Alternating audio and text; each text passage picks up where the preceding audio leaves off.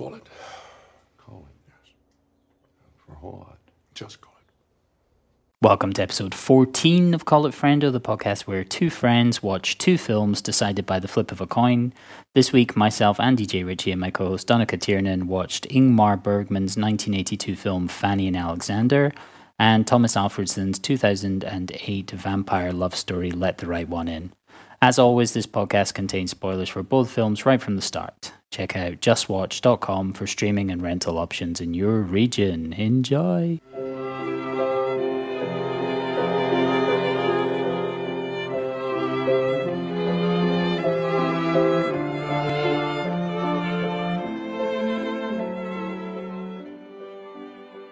It's a good thing that we're making a concerted effort to watch all the movies that there ever were, because the writing was put on the wall for cinema last week. I don't know, did you hear about this? Last Friday.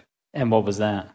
Well, Warner Brothers have announced that they're going to release almost their entire 2021 slate on HBO Max. I saw that Christopher Nolan was not best pleased about that. No, he wasn't.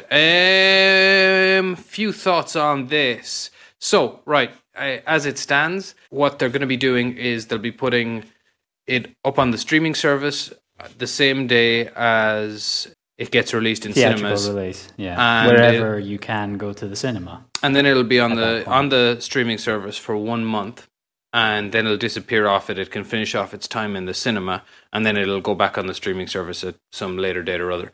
Now, the mad thing is that the reason people have theorized behind this is that Warner Brothers are really trying to get their streaming service HBO Max off the ground.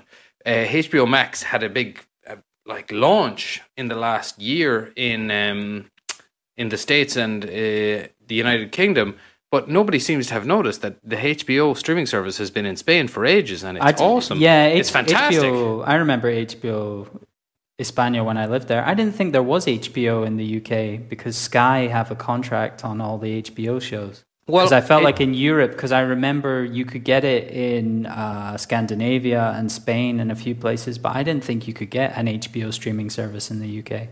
Maybe you can nowadays. You can now, yeah, it is launched. Because previously it was all, you had to go get the Sky channel, Sky Atlantic, that had all the good TV. Well, what they'll be launching, their entire slate is coming out on it. I mean, the bigger names on it would be, of course, Wonder Woman and Dune. They're planning to release Dune on it. I'll still go to the cinema.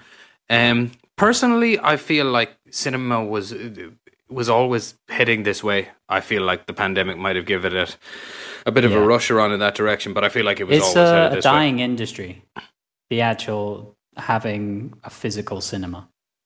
Do you think? Yes. Well, you see, they're very difficult for the places. reason that the younger generation are not interested in it as much. Yeah, I suppose, because they're difficult to keep going. You know, I mean, it's ironic. It's a shit business. I feel like the gigantic cinema chains will be able to weather this out. The medium-sized ones, the gigantic ones will. Some of them will find this really tough to weather out. The medium ones will be able to flag along. But oddly enough, sort of independent cinemas that do revival house stuff, I think they'll be grand. Like every time I've been to Phenomena since it opens up, it's always packed out, especially for the old movies and so forth. But I imagine they'll have to go there, and the projectionist will need to go and start his HBO Max account to start streaming on the big screen. It may well end up like that, but those ones, and like you hear about it in every film podcast these days has a Save Our Cinemas little section where people write in and talk about cinemas they love, etc. And they're all revival houses and so forth. And if any of those look anything like Phenomena, they'll be fine. Like if Phenomena will reopen again this weekend, you can go on their website. Almost everything is sold out. Yes. Now, fair enough, that's 50% capacity, but Phenomena is not a small place. What's on? It's all old movies, all old stuff. Okay, what else is there at the moment? I feel like the only thing you have access to really right now is old until Wonder Woman comes out. Yeah, pretty much. I mean, Mank was Netflix only. Mank is right? out. It's also been released theatrically as well. Mank is in Phenomena this weekend. I was going to go see it. Yeah. But no, I've got tickets for what was going to be their Halloween double way back at the end of October, and I'm going to go see that because those tickets are still valid. But now Phenomena are doing all sorts of mad stuff. Like you can just rent out the entire auditorium and play whatever you want. Folks, if you're ever in Barcelona, go to Phenomena. Oh yeah, pretty much, guys. Good cinema. It is a good cinema. It's a good cinema. So I saw the Hateful Eight roadshow there. I remember, and that was a good one. And we went to see Split there together, and A Monster Calls. Oh yeah, with what's his name was doing a Q&A. Yeah, Bayona did a Q&A afterwards, yeah. And actually, I was reminded of that film. A Monster Calls by some sections of one of this week's films. Was it 1982's Fanny and Alexander by any chance? Yeah, why not? Could have been, to be fair. It could have been. They're similar films. They're once again we've. There's a lot of you're right. There's a lot going on there. We'll get to that eventually. We will indeed. Did you let the right one in for that reason? No, I selected it because it was Swedish, and that's how I connect things in my head as my nationality. I was Swedish film, that means I can just choose another Swedish film that I haven't seen. The dots did connect, though, no? That, for me, anyway, they did. Maybe I'm just drawing imaginary lines. I think that happens frequently in a lot of these pairings, and for me, it's always entirely accidental. Yeah, okay. I feel like Windy City Heat and whatever we paired it up with didn't my Winnipeg. My Winnipeg didn't quite gel. Both absolute shite. Yes, indeed. Not our worst week, though. Worst week is still got to be the Riddick week. The Riddicks? The Riddicks. Yeah, the Riddicks week was the worst one. Yeah. Well, you watched Pitch Black at least that week, so you balanced it out a bit. I did, yeah, and the third Riddick wasn't that bad at all. I would watch that again if it was on television. Yeah, true. But I did. But enough of that, because let's go back to 1982 for Fanny and Alexander. Whoop whoop! Donica was a winner. So Fanny and Alexander is a semi-autobiographical period drama written and directed by acclaimed Swedish director Ingmar Bergman. Mm-hmm. I'm not going to keep doing that.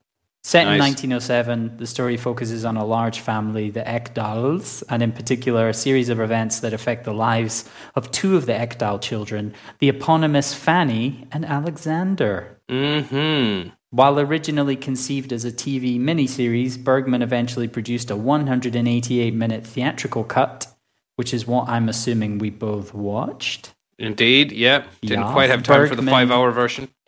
Well. So, Bergman shot approximately 24 hours of material. Jesus. Before releasing the theatrical cut, Bergman also cut a 312-minute mini-series, which has also been screened theatrically, despite clocking in, as you mentioned, at over 5 hours. Mm-hmm. Well, 100... what? Go ahead. One thing, I would say for poor old Bergman is, though that might seem like an exorbitant affair when you list out the numbers like that, I mean... you could call this his Irishman, let's say. Yes. I mean, if you look back through his filmography, the man chucked in a great number of films at 90 minutes and some under 90 minutes. So, I mean, let the dog have his day in terms of Fanny and Alexander, I'd say. And this one, of course, was very successful. The 188-minute theatrical cut went on to win 4 Academy Awards, including Best Foreign Film, and... marked the end of Ingmar Bergman's career as a film director. It was also the most expensive Swedish film ever at the time, with a budget of around $6 million. And I must ask, which would have been unusual for Bergman because he was a good man for a low budget. What were the other Academy Awards it won?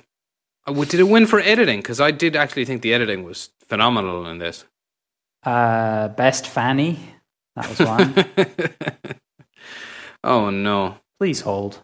So it also won Best Cinematography, Best Art Direction, and Best Costume Design, which makes sense given that they took a large Uppsala mansion in Sweden and decorated it in a beautiful Art Deco style. Yeah, the sets are beautiful. I mean, that's where the $6 million went, I think.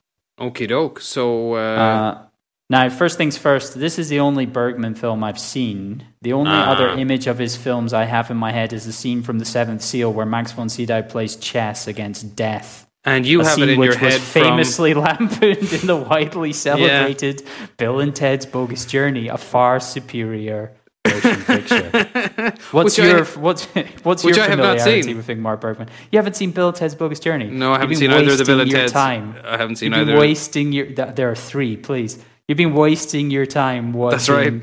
Ingmar Bergman films when you could have been watching Bill and Ted films. Have you seen Bill and Ted Face the Music yet? That's not important. We're talking Oh. about you. All right. Well, No, I'm never. I don't think I'm ever going to watch that unless I'm forced to over the course of this podcast. Well, I don't think I'm ever going to watch any of the Bill and Ted's because having watched Wayne's World way too late in life, I feel like Yeah. Bill and Ted might have escaped me by this point. I might. I be think too we've talked about this before. Yeah, I we think have, you we would have. need a time machine to go back and enjoy Bill and Ted. Unfortunately, Indeed. So it was good when I was 10 years old. It was great. I'm sure it was. This is the third Ingmar Bergman film I've seen. And what are the others?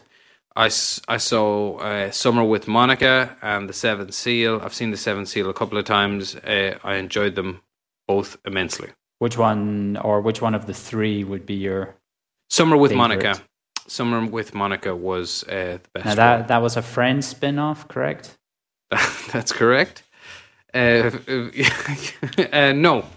it was not. Actually, I was pointed to it rather perversely. I recall an interview with Woody Allen where he was saying everybody was going to it the summer it came out because some young girl got her kid off in it, which is an interview with Woody Allen that hasn't aged well, but it did direct me towards Was the sound I Summer imagine with you Monica. I'm sure it did. I ended up watching The Seventh Seal. Honestly, probably because of the Bill and Ted interview too, even though I hadn't seen Bill and Ted, I must have read about it. I know I was aware of the parodying of the scene before I saw the scene, you know? And that is the power of Bill and Ted. There you go. And yeah, The Seventh Seal is excellent. It's a really, really powerful film. But is it as good as playing Twister against Death? But some would argue that is a superior game to chess, although you haven't seen it. Is that what they do? They play Twister against They play multiple games. He's like best of 3, best of 5, and then they. That is funny. That's funny. And That's in 1992, that was hilarious. That's kind of my bag. Like I would be into that. I would find that funny. So there's a lot to delve into thematically with this one, but let's start off with the basics of the plot. As I mentioned earlier, the story starts off in 1907 in Uppsala, north of Stockholm, as the Ekdahl family are preparing to celebrate a nice Swedish Christian Christmas. With a Jew. Well, yeah, the Jews, there's a Jewish man present, and he plays an important role. The first character we're introduced to is Alexander, who in some ways is a stand-in for Bergman, given that this is semi-autobiographical, but we'll come to a lot of those biographical elements later. From straight off the bat, it's clear that the Ekdahls are both upper class and involved in the running of the local theatre, as we see a short rendition of the nativity play there. The first hour gave me heavy Deer Hunter wedding vibes. Yeah, I have that written down. I have a Godfather or Deer Hunter. Yeah. You're going with Deer Hunter. I think maybe there's more relevance to some of the events. Well, there definitely is relevance to some of the events that happened. I think you're slammering it with the Deer Hunter label. Just in terms of familiarity, this is much better than the first hour of the Deer Hunter. Yeah, I would say the first 20 minutes just gave me that vibe. Yeah, but then that's fair. It picked up and stuff was happening, and it wasn't just focused on the wedding. But I would say you could really start the film 1 hour in, and you probably wouldn't lose that much. You could, but like I said, to let the dog have his day, I suppose this would have been Ingmar Bergman's magnum opus as he saw it, his kind of Irishman thing. And also, it did give me, just to mention as well, it gave me heavy vibes of The Dead. Have you ever watched The Dead, the John Huston film? The John Huston film? Yeah. It's heavy vibes of that as well, just, all centered around an evening's festivities. Yeah, and also the film sort of announces a bit itself almost in the first shot, like in the way many Shakespeare plays tend to do with their first line in that above the stage it says, "Not for pleasure alone, which will come into the story in a big way thematically, and the purpose of art in life, so to speak. Right. Anyway. So the host of the Christmas party is the matriarch of the family, and she welcomes her children and grandchildren for a big meal. We see that they have 4 maids as well. We get a sense of some of the dysfunction in the family. One of the Ekdal men, Gustav Adolf, back when you could be called that, is having an affair with one of the maids, Mai. His wife seemingly has no problem with it. Everyone's having affairs in this. They really embrace the Swedish stereotype, as it were. You mentioned this when we watched The Square, I think. The Swedish reputation for promiscuity in general is embraced wholeheartedly by every coupling in the Ekdal family. Yeah. In the party, everyone does a big conga around the house. All the men look like they're one brandy away from cardiac arrest.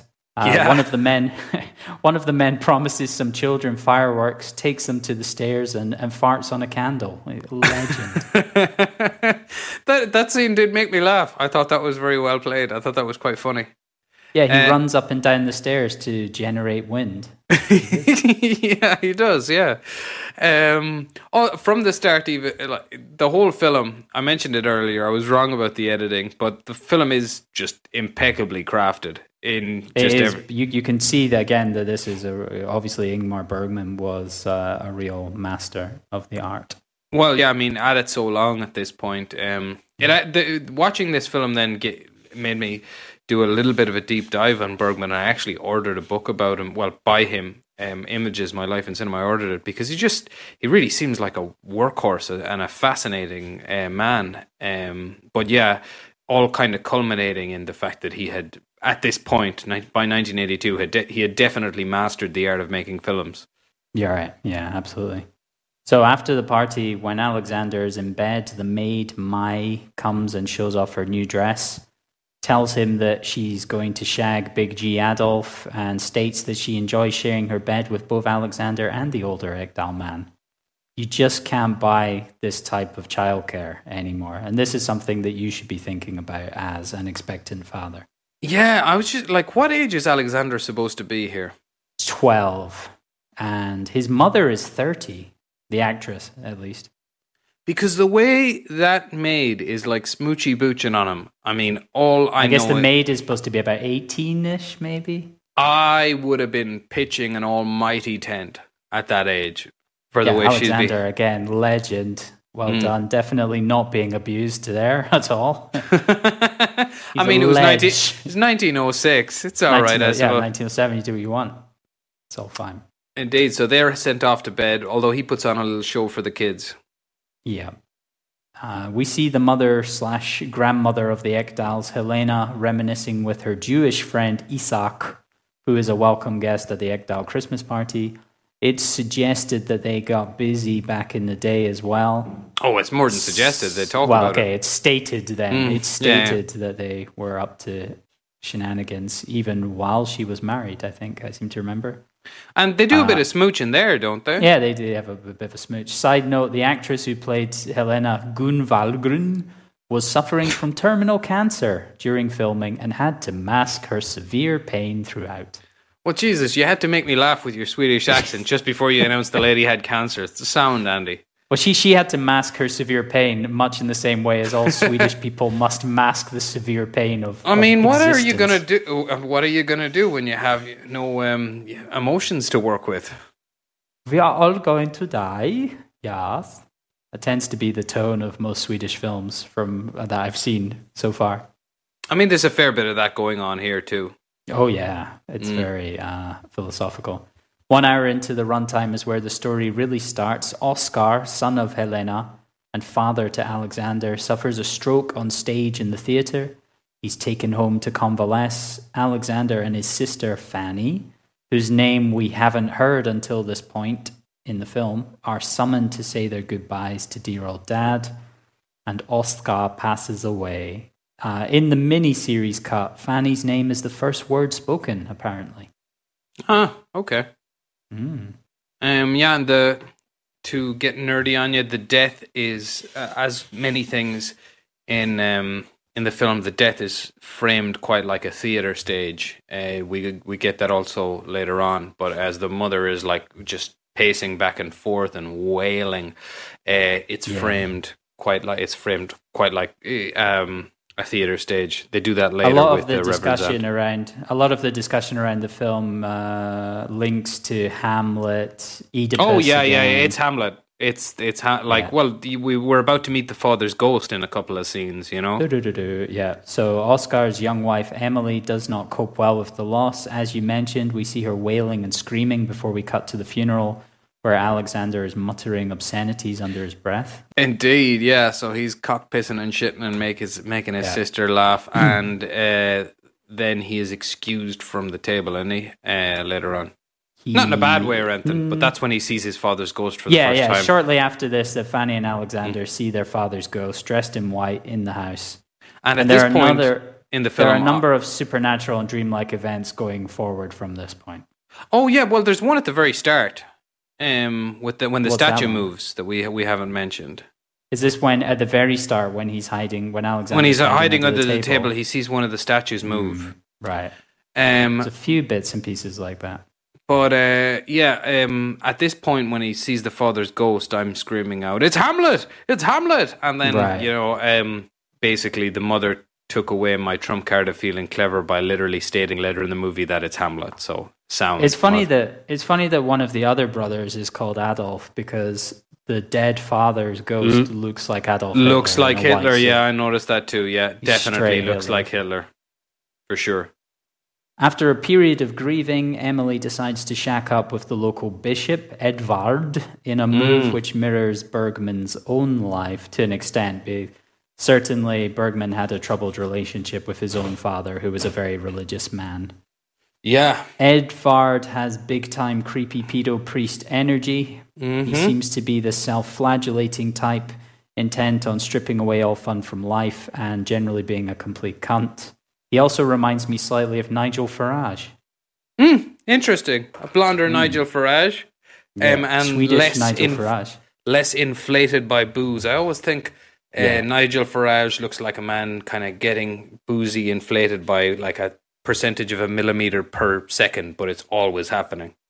That's funny that doesn't apply to the Bishop Edvard, because literally every other character in this film looks like they're about to burst. Yeah. They look like they've all got gout. So Emily moves the kids in with her new husband, who has requested that they give up all the toys and trinkets of their well-to-do family to go and live in his state-of-the-art for 1907 religious prison. Yeah, the visual transition between the houses is draining. It's just like, because the first half of the movie is just so lush and wonderful, and it like philosophical and full of visual metaphors and undertones though it may be. Like the first half of the movie, that house and the company is just a very pleasant place to be, whether you're following it or not, and the people are nice, and it feels like the night before Christmas. And this very much immediately, in a completely contrasting way, feels like a miserable, oppressive shithole. Yes, because Edvard's family and maids are all a shower of bastards. Oh god, yeah. That's the main reason. Yeah, they're literally like League of Gentlemen level, just cunts. Oh god! There's a scene later on where Isak comes when he's going to try to buy the large wooden box. Oh yeah. And Edvard's sister tells him to sit down and goes, "Not there, there." That is a straight League of Gentlemen line. Which is genius. They're awful people. Immediately, but you get the proud Protestants though. Yeah, but it's also, in a strange way for me, it was, despite the fact that the first half of the film is objectively more fun and the people are more fun and the house is nicer, it's in the second half where the film sort of begins to have fun, because the first half is more or less based in real life and moves like real life and meanders in the conversations and so forth. Whereas right here, we're you're dumped into a Brothers Grimm fairy tale. Like, it's all heightened reality. Like you said, And the also, family this is are more a bunch of interesting. cunts. Yeah, for For sure. me, this is more interesting because there's conflict and drama now. For sure, there's a there are plot. actual stakes, and there's something you care about. And I mean, this you see this in the next scene where Alexander tells Fanny and one of the particularly stern-faced maids that he saw the ghosts of the bishop's previous wife and kids, claiming that the bishop had murdered them. And then the maid grasses Alexander up, and Bishop Farage engages in a bit of verbal sparring with the young Ekdal boy. Finally, Edvard tells Alexander to pull his pants down before he administers a sound beating to the boy's buttocks with a wooden cane, which, based on the week's films, seems to be a much treasured Swedish pastime. Indeed. Yeah, there's a bit. He gets a bit of a battering here, and you're counting every one of those whacks. Don't tell me you're not. You're there going because you're looking close up at his face. Well, we've basically been dropped into a fairy tale here. This is exactly. This has got a fairy tale structure, and I think like there's something to that. I mean, the film is almost completely divided down the middle in that. Meandering sort of like the real life when it's pleasant doesn't really have a structure, doesn't really have a narrative to follow. It's just wandering around having fun. And then in order to like move through trauma, that's when our mind automatically clicks into storybook mode. And it all gets very, very fairy tale. Like we're automatically presented with a structure that we can sort of more so we can relate to. We can see how this goes. They're in a fucking castle on the hill, for Christ's sake, with an evil matron and their mother is away, and he's a stepfather, you know? The wicked stepfather. Yeah, no, it's all very, very fairy tale. Anyway, continue, please. Emily wants to leave the bishop, but he refuses to let her go, so the Ekdals put together a cunning plan to get the kids back. They send over Super Jew Isak to buy a large wooden box from Edvard. Isak sneaks the kids into the box to whisk them away. Now, in this scene, there's one part that I did not get at all, which is when Edvard rumbles Isak. Yeah, and realizes that he's here to take the kids. So he runs upstairs and opens a room he locked Fanny and Alexander in, only to find them lying on the floor. It's Jew magic. It is revealed that they were also in the box. So it is Jew magic. Yes, that's. I mean, if you took that soundbite, talk about that later on. If you took that soundbite, people would think that we're being anti-Semitic in some way, but the film straight up presents it as Jew magic. No? Yes, because Fanny and Alexander are taken to Isak's house, which is a puppet workshop cluttered with assorted bric-a-brac. We're introduced to Ishmael and Aaron, two young men that Isak looks after. Ishmael talks a little bit about some of that magic that they're interested in and what they're creating. And then Alexander talks to the androgynous Aaron. And Aaron, no, you're getting that mixed up. What? It's Aaron that is the mustached man who makes the puppets. Ishmael is the locked up, sickly, androgynous one. I thought Ishmael was the other. It's fine. You've named their characteristics, but no, Ishmael is this sick one in the room that Aaron and Isaac tell him that he won't see. He must never see, which of course means he's going to. Oh, okay. So Ishmael is call me Ishmael. There you are now. Yep. Very highbrow of you there, Andy. Thank you. I was trying to rescue it. So Aaron and tells them a little bit about some of the magic and this puppet studio workshop type thing that they've been working on. And then he goes and talks to Ishmael, and Ishmael is this androgynous character who's played by a lady who looks a bit like David Bowie circa 1975-ish. It's an odd one because she appears to be. I'm sorry because I misspoke at the start. I have actually seen one other Bergman film. I've seen the film Persona, and I believe this woman is in Persona. And Persona is a film that is, if it's about anything, because it's hard to put your finger on, it's about two personalities and people fusing into one, sort of. And Ishmael seems to be something of that sort. Or not only like it's a woman playing a man here, but you know she. he does not seem sick in any manner or means, just odd, I suppose you could say. And then to get they introduce him like he's Hannibal Lecter, or he's Hannibal Lecter. I'm getting confused. This is again the gender confusion exists in both films this week as well. You're right, actually, because they do have a kind of a Clarice Hannibal Lecter dynamic, Alexander and him, her, whatever. But luckily, there's no multiple Migs. Anyway, he said, "I can smell your cunt." I myself cannot.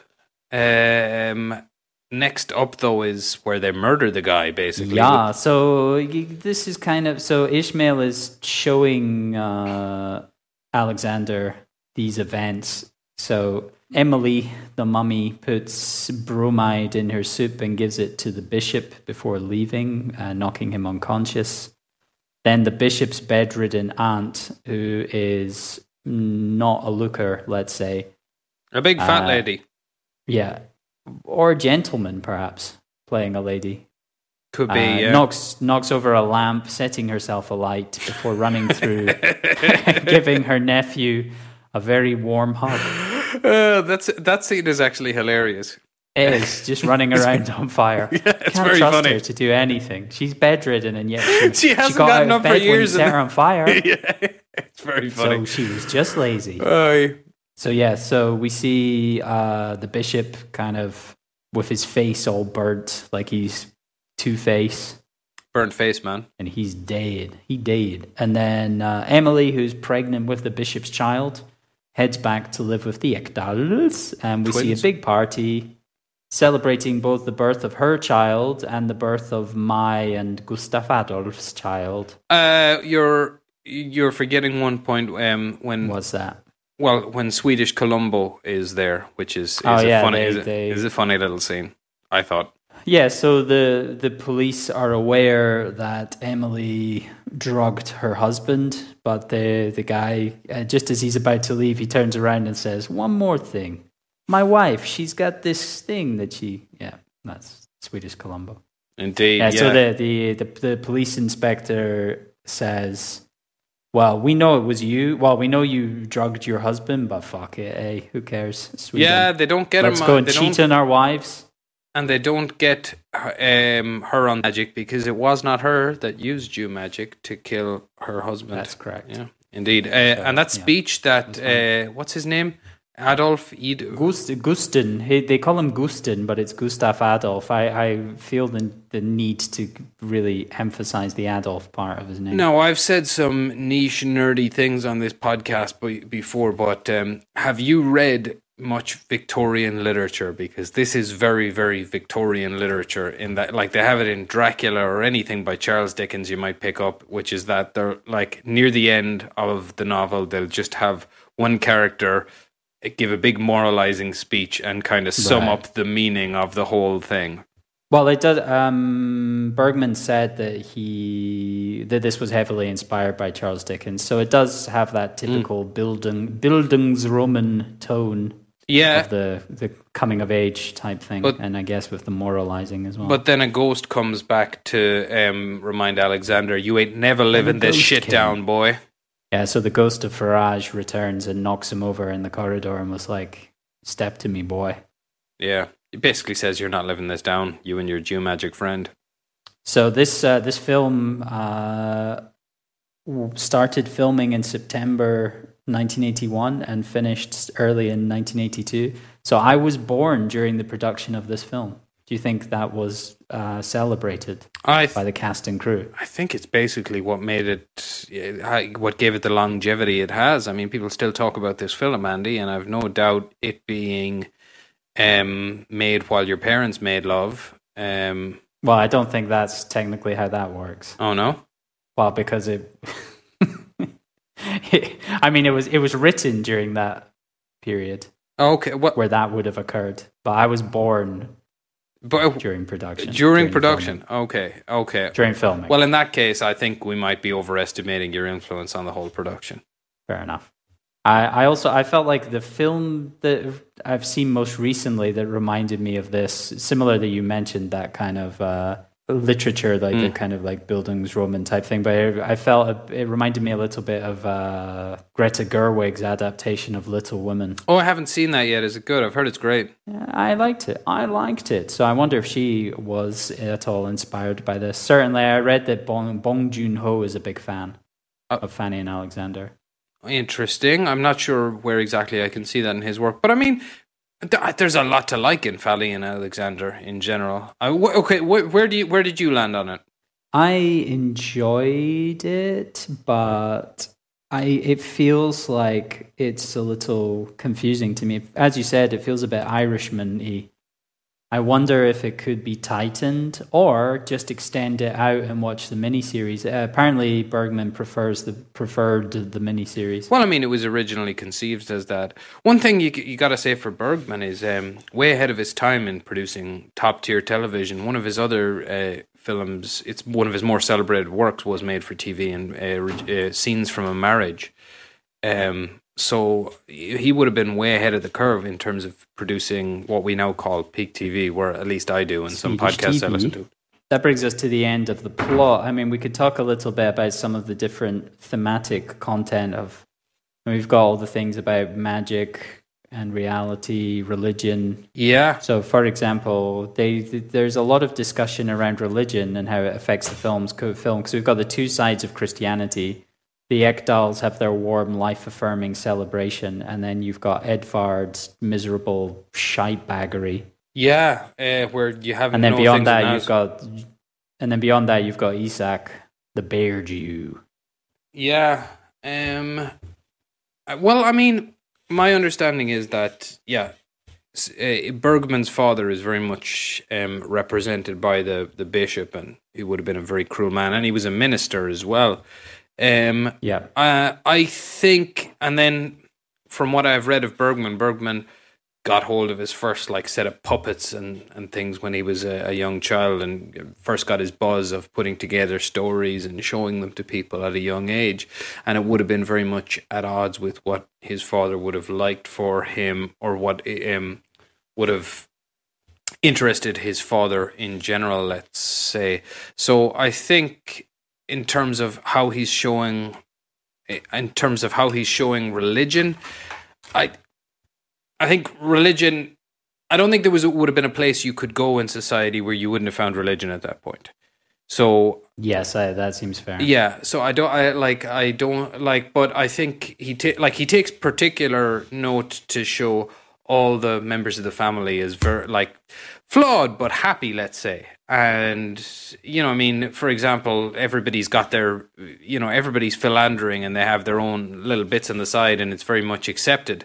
And that's the kind of grain of salt that Bergman would seem to be suggesting to take religion with, or at least that's what the characters you warm most to in the film are doing. Also, you can see just in the scene right before Alexander's father dies, that Alexander's mother is having an affair with one of the actors as well. Right, yeah. So and there's some question as to whether Oscar is actually Alexander's father. Is that raised in the film? At least in something that I read. Okay, fair enough. What's the deal with Fanny sharing the title? Does she have a much bigger part in the show? I think it's a nicer title than just Alexander. Because then we would have like sword and sandals. I think from what I read about that was that it's based on Bergman's own life and him and his sister Margareta, I believe her name was. So I think he wanted it just to not be from only his perspective, but it is slightly redundant, at least in this theatrical cut. It feels a little strange. I mean, you could probably rename it. What would you call it? I think I'd go for Clute. Yeah. Listen to the Clute episode for that to make sense. Indeed. I've had this on my list for ages. I'm the one who brought it to the table. I'm glad to have seen it. I think give me a few years and I would watch the miniseries just out of curiosity's sake. Where I land on it is, there's no question that this is high art and a filmmaker at the top of his effing game. I'm very interested to go back in Bergman's career a little bit and watch some of his stuff that he did in the 60s and the 70s, rather than and maybe build up to this again and seeing how he earned his title. But it did really get me reading about Bergman, really got me interested in him as a character, and I would like to explore more of his work, because I gather it is all it would all be as dense and philosophical as this, but not quite so magnus opusy. And the thing with magnus opuses, as they come, I don't know, is that the correct plural for that, is they tend to, I don't know, try to squeeze too much into it. I wouldn't say that this is bloated in the manner I imagine the 4-hour cut of The Conversation would be. I wouldn't say it's bloated at all. Right. As a matter of fact, it's just meandering, and it's a man who certainly feels like he has every right to do so. And yeah, I do feel like he does. I wasn't bored for a moment in the film. I'll say that too. No. But it definitely picked up once Oscar died. Yeah, once the stakes arrive, basically. Yes. But I do like in the 3 hours and 8 minute cut, I don't feel that there's a moment wasted in it either. Even like I enjoyed the music too, and the way, just in general, the camera maneuvering around the house for the first half of the movie and the very particular cuts that he makes. It's just such a wonderfully crafted film. It's impossible not to like if you've got the time to spare. Do you know what I mean? Because that is one thing, like, you need the time to spare for it. I confess I did watch this in 2 parts because it seemed like it naturally divides in the middle. I watched it in 2 parts as well, but I could have watched it in one. Around halfway. I watched it around halfway through. I split roughly in the middle. Yeah. When Alexander's father dies is where I pushed pause. I just had to. I went a little further than that once Farage appeared. I had to go back to work, but I do feel like I could have comfortably sat through the rest of it. Yeah, interesting film. We'll backtrack on Bergman's career and watch a few more things in the past. Here's one piece of trivia from the film. Bertil Guv, who played Alexander, decided not to pursue acting after this film and went on to become a doctor. That is of economics. That is interesting. As Swedish films go, this or The Square? Oh, this. Nice. Okay. Although I just kind of pulled that one out of the bag, but The Square does seem to be trying to do a similar sort of a job of squeezing a lot of things into something, wouldn't you say? Yeah, too much. I still remember from The Square that it was really the Terry Notary monkey part that was what made the film there. The Terry Notary monkey part is probably the best thing I've watched this year. But we can't give all credit to the film for that. That's just the Terry Notary monkey part. Next film, your response film for this week. Laat den rate komme in. Huh? Laat den rate komme in. Oh, right, okay, I see. I can't believe you learned Swedish just for the sake of this podcast. That is fucking amazing. Yeah. That's outstanding. Genuinely. There was one scene in Let the Right One In where Ellie asks... Oscar, is the boy's called Oscar, isn't That's he? right. Ellie asks Oscar like what happened to his face, and I think in Swedish it's something like "What happened? What happened?" It's just a Scottish guy going "What happened? What happened?" So let the right one in. I realized I can speak Swedish. Very good. Yeah. Well, I mean, it's Germanic based, and actually a lot of the time. If I'm watching like French movies or Italian movies or something like that, Belen, my girlfriend, she can't watch them along with me because the English subtitles and the fact that she can partially sort of understand the French or the Italian just muddles it up too much for her. But she can watch along with Swedish or German stuff because it has Germanic sounds to it, like English sort of sounds. So...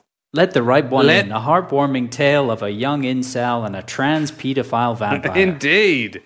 A trans pedophile vampire. I like it. Let the Right One In is Thomas Alfredsson's romantic horror film. It put Alfredson on the map, and it surely earned him the keys to the kingdom that allowed him to make Tinker Tailor Soldier Spy a few years on, which is a film I would say just as good as Let the Right One In, and maybe even better for twice as much money and making approximately 10 times as much at the box office before being shown the door after the box office bomb that was The Snowman, which we spoke about last week. It's a Hollywood story as old as time and based on the promise, nay, the prowess seen in this early effort. I'm guessing that particular disaster wasn't completely his fault. Let the Right One In is meticulous and haunting in a way that you can perceive The Snowman might have been. Alfredson claims that up to 15% of the screenplay wasn't actually filmed. Because as in Let the Right One In, it doesn't look like there's an accidental move made on the screen. No. So what's your initial thoughts on this one? Just you enjoyed this? I really liked it. I found it entertaining. I think as it goes on, and certainly towards the end, the sort of bully / incel, it almost feels like it feels like an ode to school shooters at a certain point. Yeah, it's which possibly goes too far, especially the ending. It's a psychologically complex film, I think. Yes. I'll give it credit where it's due. I don't think there's anything accidental in here. I think I imagine the novel it's based on is quite dense, and I think that is what you just mentioned there. Almost pro incel I think is a theme that it's leaning into, really. Right. Okay. So it's never really indicated directly, but on the clothes level but we can see from the clothes and kind of the squalor people are living in and Wikipedia that we're in 1982 in Stockholm. And we're in Alfredson loves a period film because Tinker Tailor Soldier Spy is set in the 70s. Yeah. And Snowman? The Snowman is set in a realm where time no longer exists. Just where it fucking drains your soul. So we're introduced to Oscar, who's the most Swedish boy alive initially. It seems that way. Quoting Taxi Driver and dreaming of being somebody. He witnessed... Are you talking to me? Are you I can't do it. I don't see anyone else here. Okay, I'm not going to attempt it anymore. I'm putting you on full-time Swedish voice duties, okay? Okay. So we're introduced to him quoting Taxi Driver in his room, in his underpants. Yeah. He witnesses a man and child move in next door, and then we learn that Oscar is being bullied at schools. Movie bullies are always horrifying, and this is no exception. I want to dwell on... horrifyingly shite? Just fucking horrifying. I hate bullying. He is a dick. Bullying in movies, I've never seen bullying to this extent in real life, and I've seen my fair share. And it might just be because it's actors heightening it, or maybe it's just because I'm not a child anymore, and people who would have bullied students when I was a kid, their equivalent nowadays, I just look at them and I just see a little kid. How could they possibly be terrifying?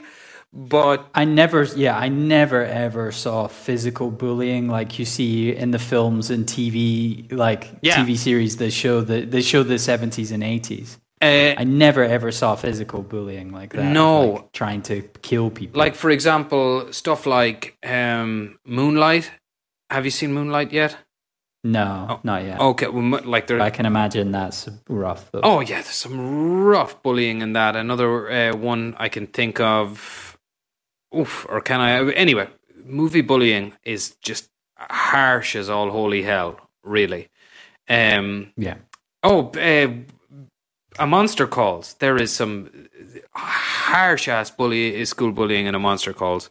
That's right. Yeah. Similar to this. Yeah. Indeed. Yeah. And this stuff, like that stuff, is the most horrifying stuff in the film. I would say. No, Jesus Christ, what am I talking about? I even have notes about it. This is a horrifying film.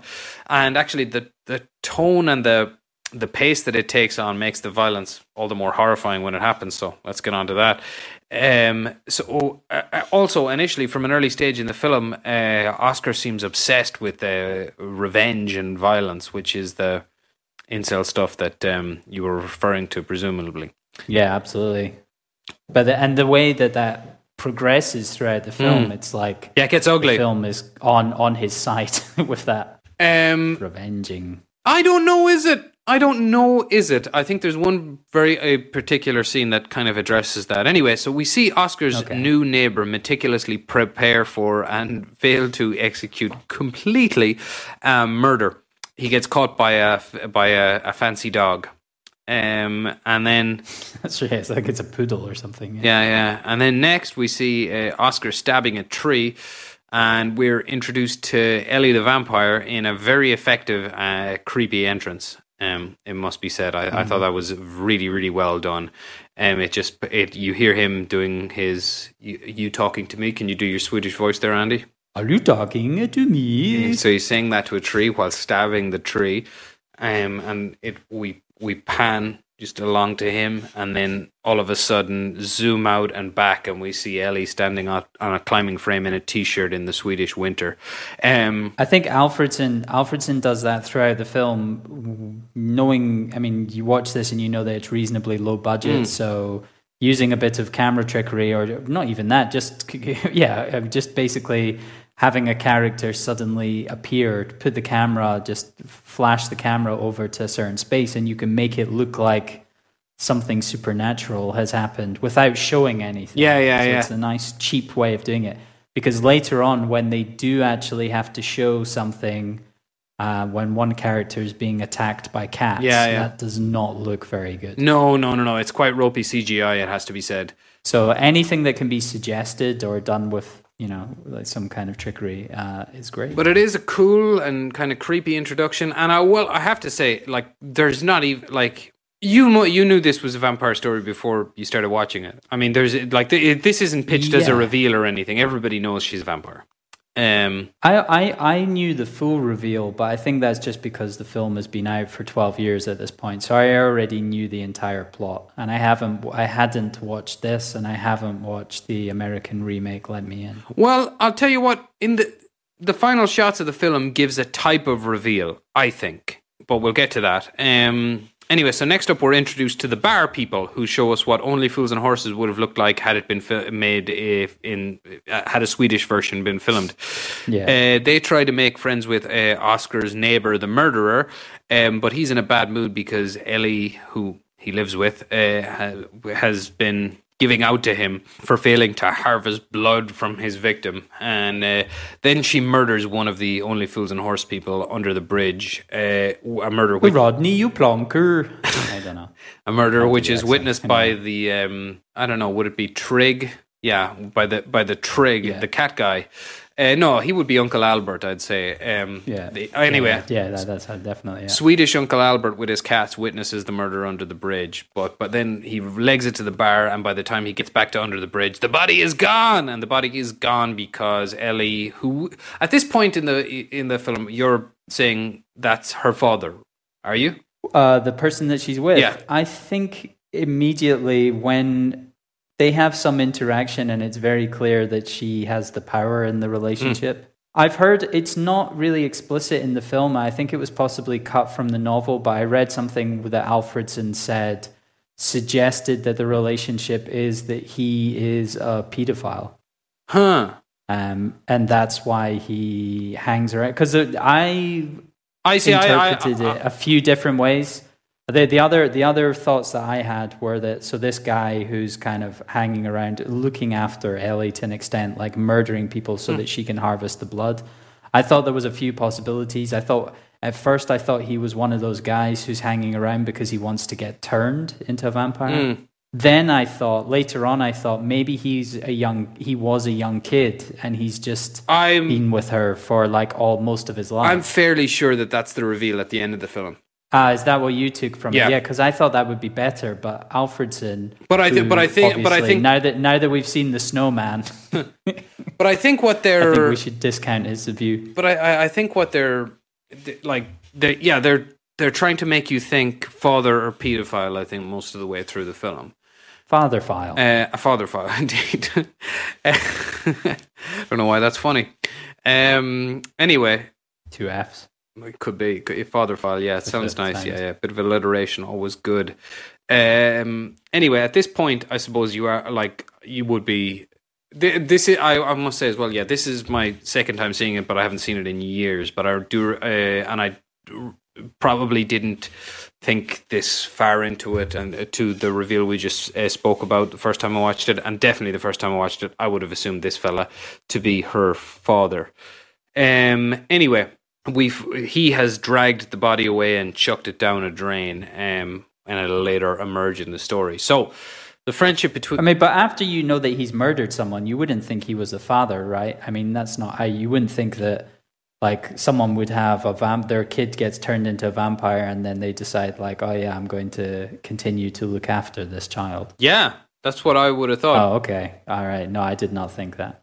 Well, you see, that's what I'll do for my daughter if she gets turned into a vampire. Well, good for you. Yeah, I'll Good for your daughter. Yeah. And I hope some Scottish fuck doesn't assume I'm a paedophile. Well, that's a safe assumption. So the friendship between Oscar and Ellie blossoms with Morse code, a Rubik's Cube, and her telling him to stand up to his bullies because she notices Classic incel love, classic incel romance. She notices like marks on his face and so forth.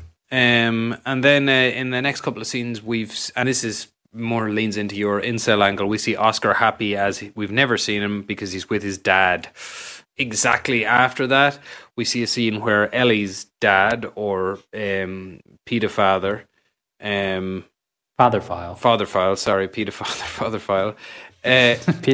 Ellie's tells her that he is going to begin carrying acid in his murder kit in case he gets caught and recognized and brought back to this house because people have started to know him from around the area. And then next up, he gets caught. Now, he gets caught after hanging around outside a window in a way might have been okay in 1982, but I don't think you could do it for more than 30 seconds nowadays.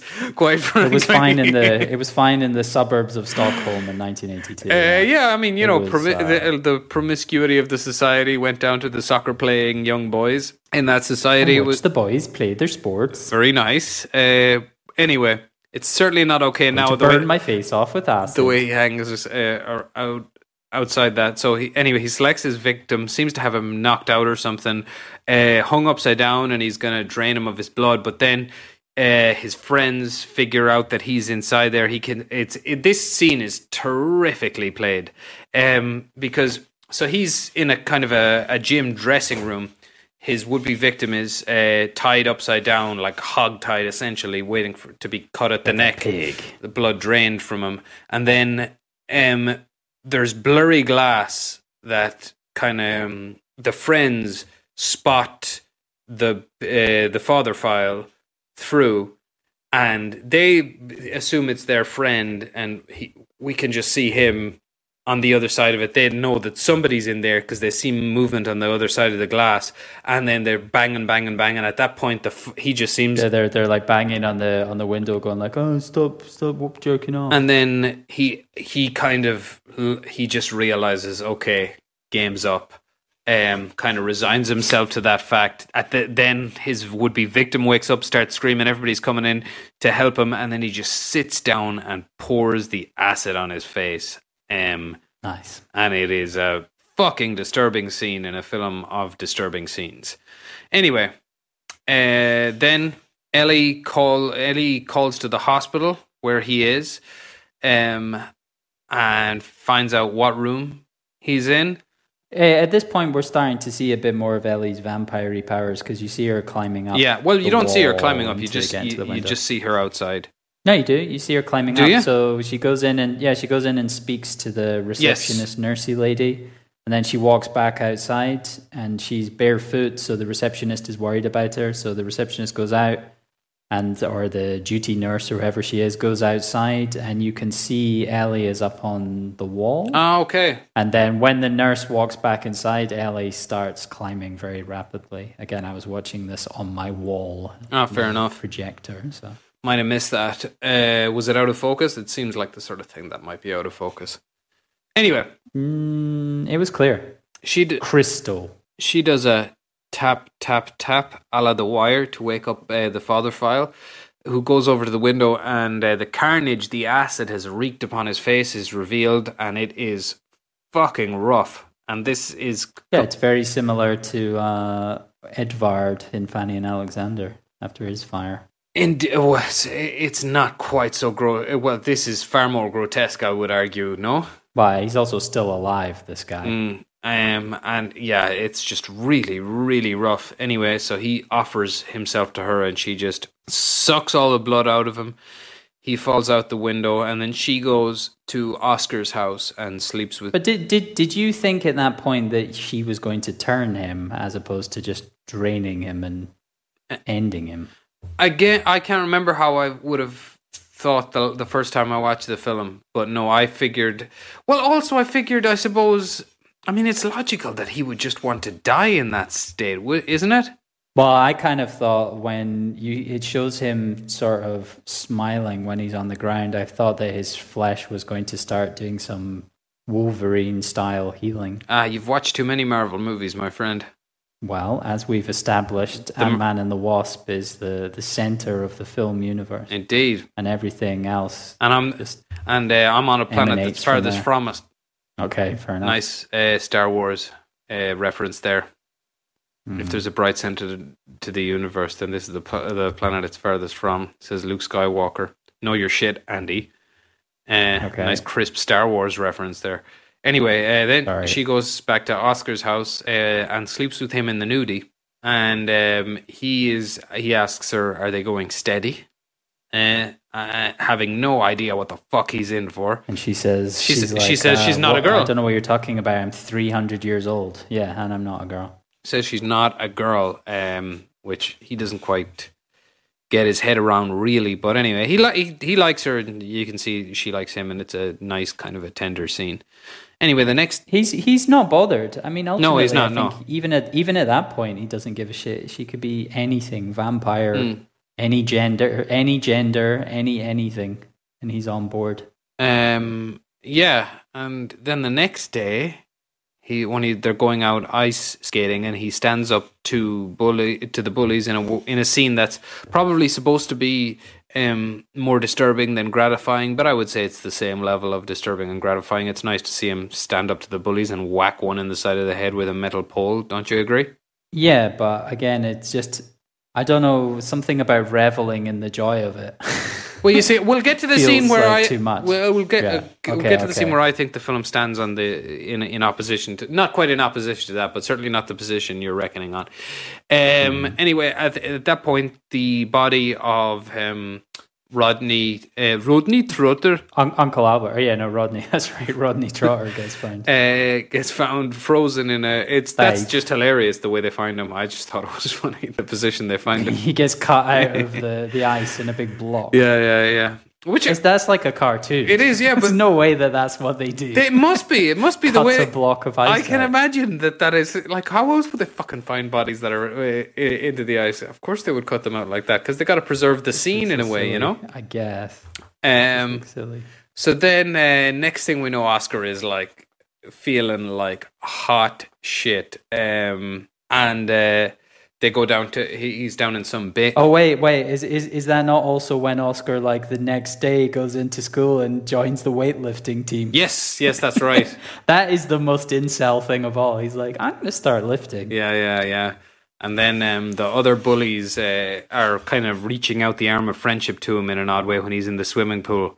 Yeah, not the bully whose ear he fucked up. Then he is one of the little lackey, one of the minions. He's down in the basement of some derelict building with Ellie fucking shit up, and then he decides he'll make a.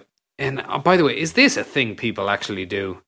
Like a blood pact? Yes, cutting your palm and trying to give each other AIDS. Do people do that? Apparently, in 1982. Jesus, that was how HIV started. It was in a Stockholm basement in 1982. And that's a fact. So yeah, they do a weird blood thing, and then of course she goes all vampire-y and slurps off the blood off the dirty floor, which is fucking gross. And then she legs it away, right? And ends up drinking the blood of the lady from the Del Boy crew. right? Yeah. The Cassandra. huh? Cassandra. Sandra Cassandra. Trotter. No. Cassandra. Cassandra Trotter. Why are we sounding? That was good. That was better. I was sounding too Indian before. I think you got it there. Cassandra Trotter. No, Cassandra Trotter. Indian again. That's better. Anyway, yeah. So then Del Boy puts her to bed. They bandage up her neck, and then the next day when she gets up, she gets attacked by all the CGI cats. Like the thing is well, it's just such a. It is a legitimate surprise because I've never heard of that part of the vampire myth, cats attacking people. Cats, well, are at least going, they're like make noises at them. I think if they just gone that far and had all the cats just hissing at her and she ran away. Mm-hmm. I know they wanted to do it as a segue, or else, I mean, possibly it's in the novel, but as a clear segue to her being put into either a hospital or mental institution, whatever it is, where she's... Well, yeah, indeed, she is. She's put into a hospital, to a bed. And then she seems to realize over the course of the night what's happening to her. And she I think I'm a vampire. electively kind of kills herself by getting her orderly to open up the blinds, and she burns to death in a spectacular sequence. It's pretty cool, that sequence, I have to say. Then, it's similar to The Ant in Fanny and Alexander. Indeed. These films are connected. So then Oscar is by this point just a full dickhead. Ellie comes around and he makes her enter the house without saying that she can explicitly, and then in a really disturbing sequence, she just starts to bleed from everywhere. Yeah, she starts to hemorrhage internally and externally. It's really grim, and then he kind of embraces her and, of course, gives her permission. And this is probably this is the scene I've been talking about. This is probably the film's most affecting scene in the moment that the psychological complexity of the film is sort of made clear. In a way, it's kind of like she wants him weak. That makes him special, his vulnerability and his weakness. So she doesn't want him to be this, She doesn't want him to be like the bullies. Indeed, yeah. So she says she has to kill people, so to speak, to survive, but that he does not, and he is better for being vulnerable. So she's going to do all the dirty work, essentially. Something like that, yeah.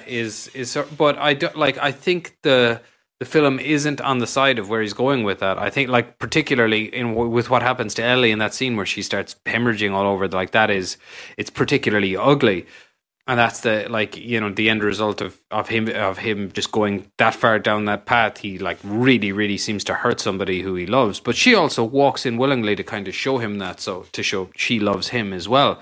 That she'll go through that to kind of, I suppose, teach him something. And yeah, that's what I mean by it's kind of psychologically complex, because he is immediately, from the moment he's introduced, he's a victim.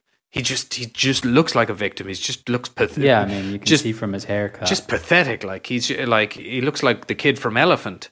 That's probably what else. That's the other thing that gave me the school shooter vibe, is that he looks like the kid from Elephant. He does, yeah, and you can see the obsession with violence and revenge building up in him, and it's ugly to see, and you feel it as you're watching it. It's oftentimes in these films where you see somebody stand up to a bully, it isn't quite ugly, even if they sometimes try to paint it. But the way we can see his mind being, and he's obsessed with violence as well. He's cuts out loads of things from newspapers about. That's the first thing that we see really of his character is he is. He's completely obsessed with violence and just carnage, like all Swedish people in the world. And I think that at this point the film sort of lands on a different side and just says it would be. But that's interesting, because I didn't really see that interpretation, so that definitely makes me feel better about it. Yeah, no. I think at that point the film makes up its mind, but it still takes us to a relatively perverse end, as we'll get along to. So yeah, he goes to school. at that, just outside the school, then we see the chief bully, the kid whose ear he smashed up, being kind of wrestled with a bit by an older brother. And there's no other reason to show that other than he's going to become involved in the plot.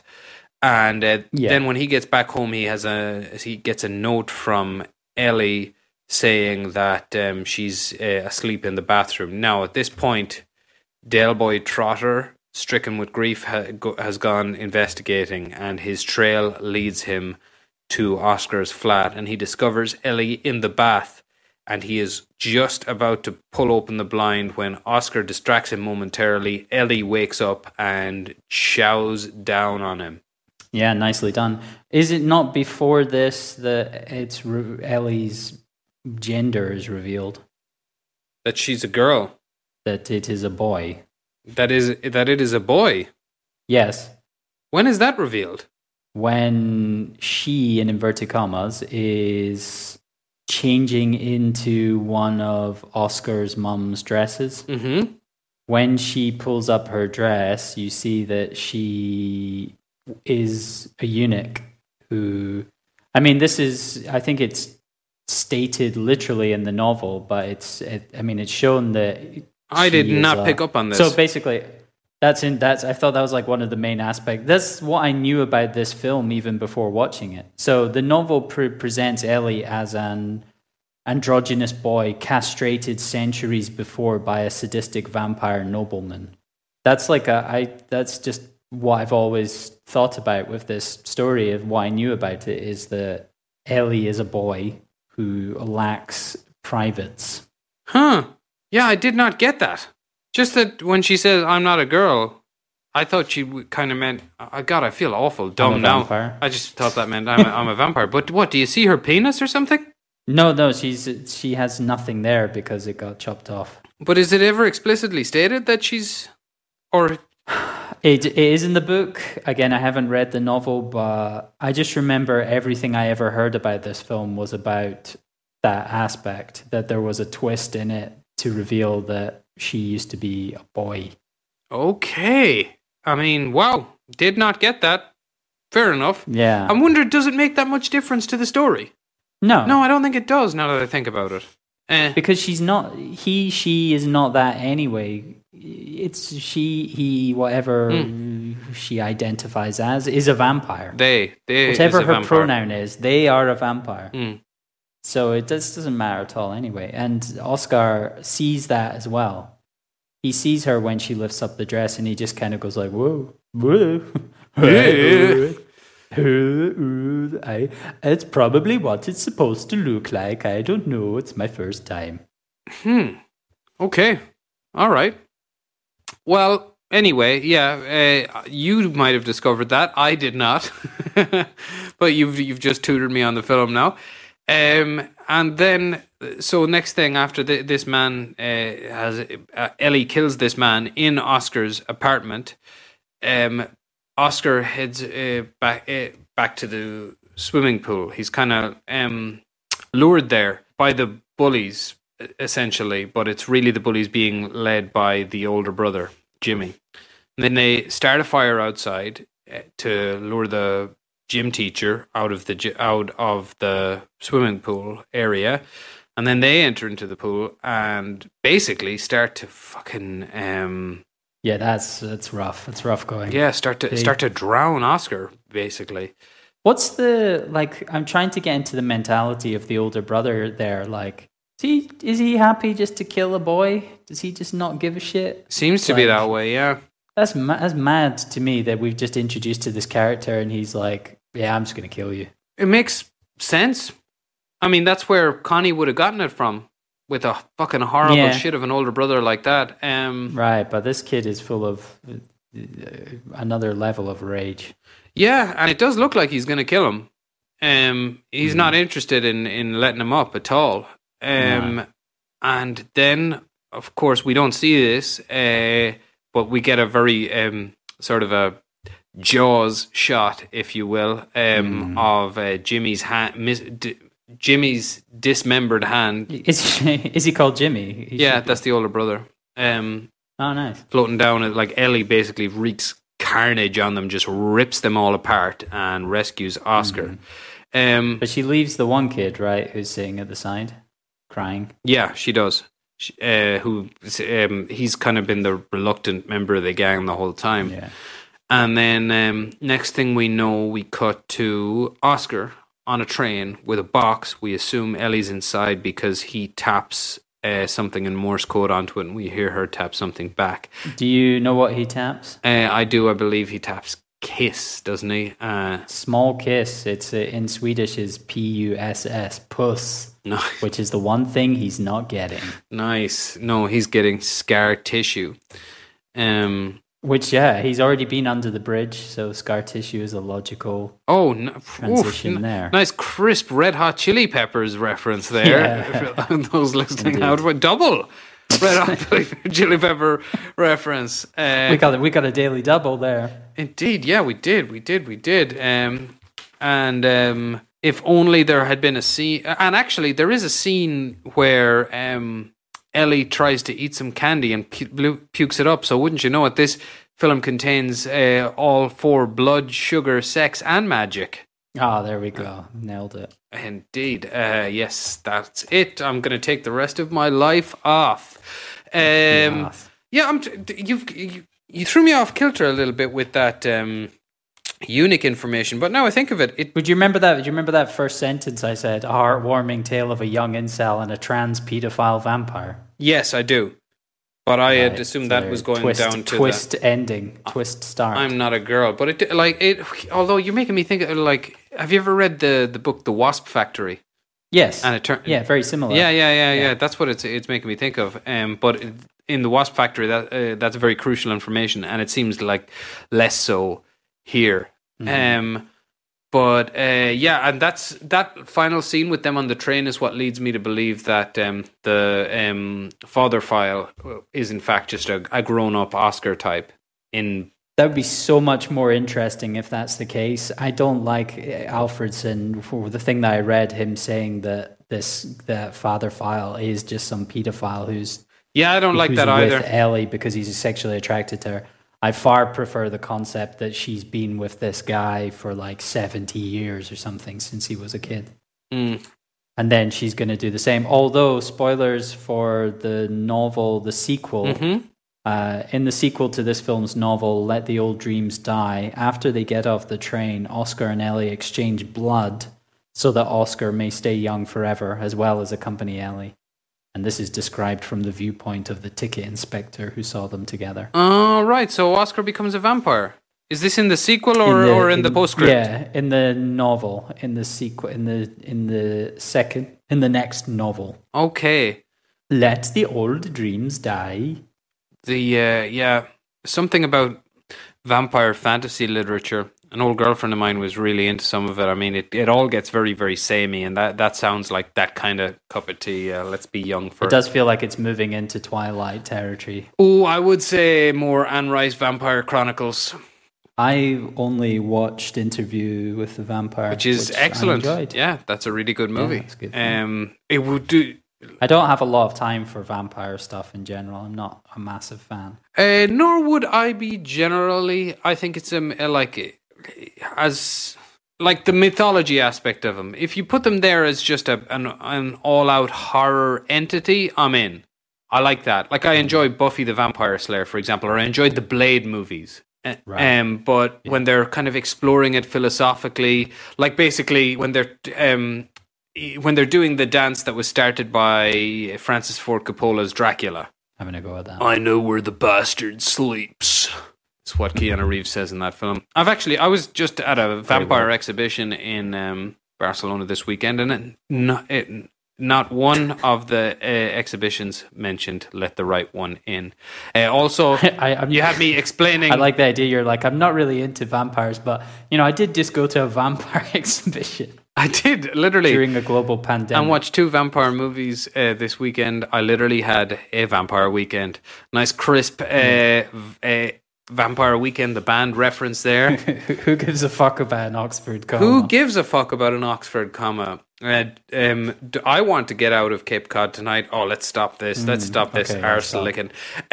Which of the films do you prefer this week? That's a tough question. I enjoyed Let the Right One In, but there's so much more depth to Fanny and Alexander. Yeah, I think particularly in my once you opinion. get to the second half of Fanny and Alexander is terrific. Like my favorite scene in the whole film has got to be that Jew magic sequence. I just thought that was fantastic the way they did that. I like how, because the Isak just when he looks like he's going to get rumbled, he throws his hands up in the air and screams at the sky, "Ah!" And you think the jig is up, but really it was just him starting the magic process. Yeah, that was a great film. Glad to have seen it. It really sparked my interest in Bergman. And watching Let the Right One In, reminded me of how much I enjoyed how much I enjoyed Let the Right One In, and how much I also enjoyed Tinker Tailor Soldier Spy, and how much I hope I was thinking that he can get back to work. I mean, but do you think he's done? Because Alfredson, like, my takeaway from this was he's a very solid technical filmmaker. He knows how to hold a shot. He can compose beautifully lit and stage scenes of the cold, emotionless Swedish variety. And basically, he knows what he's doing, which makes what happened with The Snowman more surprising.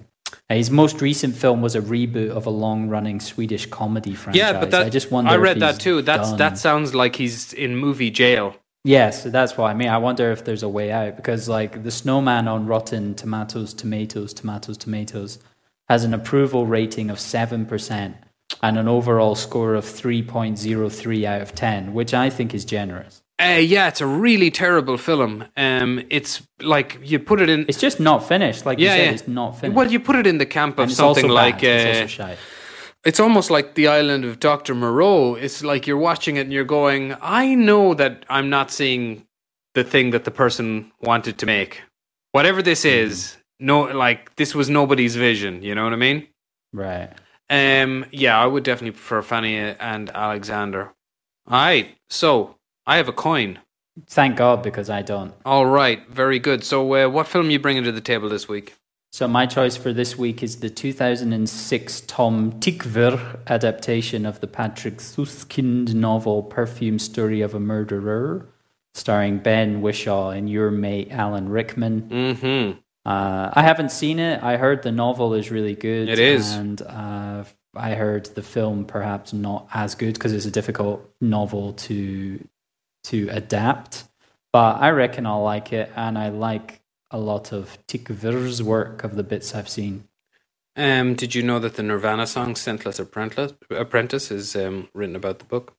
Wait, one more time. What's the name of the song? "Scentless Apprentice" off the album. I don't even know that song. Off the album. Which album is it? I think it's on In Utero. Okay. Which In Utero? In Utero is how. Right. In Utero is how the older boy who lent it to Spanish me. or something. Yeah, something like that. In secondary school. This in Utero. Yeah. My film is one that I've been curious about since I Quentin Tarantino is always making conflicting lists of his favorite movies, but I've seen this feature in top 10s of his. He's fucking everything that's ever existed is on his top 10 list. He probably likes The Snowman at this point. Anyway, I had seen this one make several appearances on lists of his over the years, and then I heard Mark Norman talking about it on Legion of Skanks, and I said, okay. Mark Norman? Yeah. Talking about this. He was talking about the film that I'm going to put up to bat this week. Put up to bat, very pointedly chosen word, the 1976 sports comedy film, The Bad News Bears. When you messaged me this, I genuinely thought you were telling me bad news, because you just wrote me Bad News Bears, and I was like, okay, what's next? What's the bad news? Well, the bad news. Bad News Bears, Walter Matthau. The bad news is I've discovered your nickname, Bears. Okay. Nice.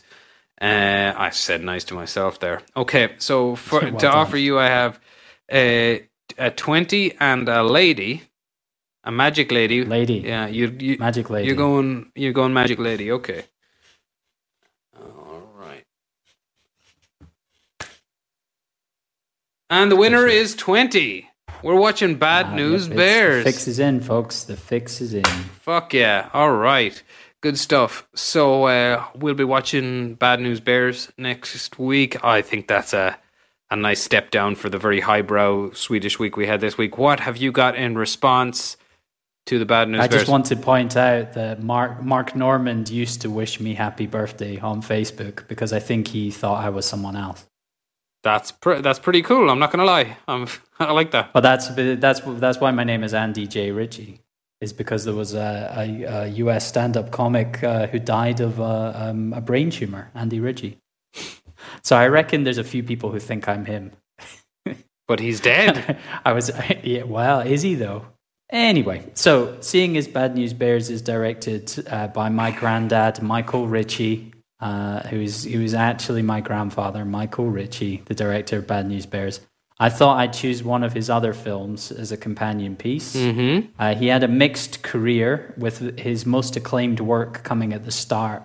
I had a couple of choices. I was considering going for Downhill Racer from 1969, which is a film that I've thought about watching.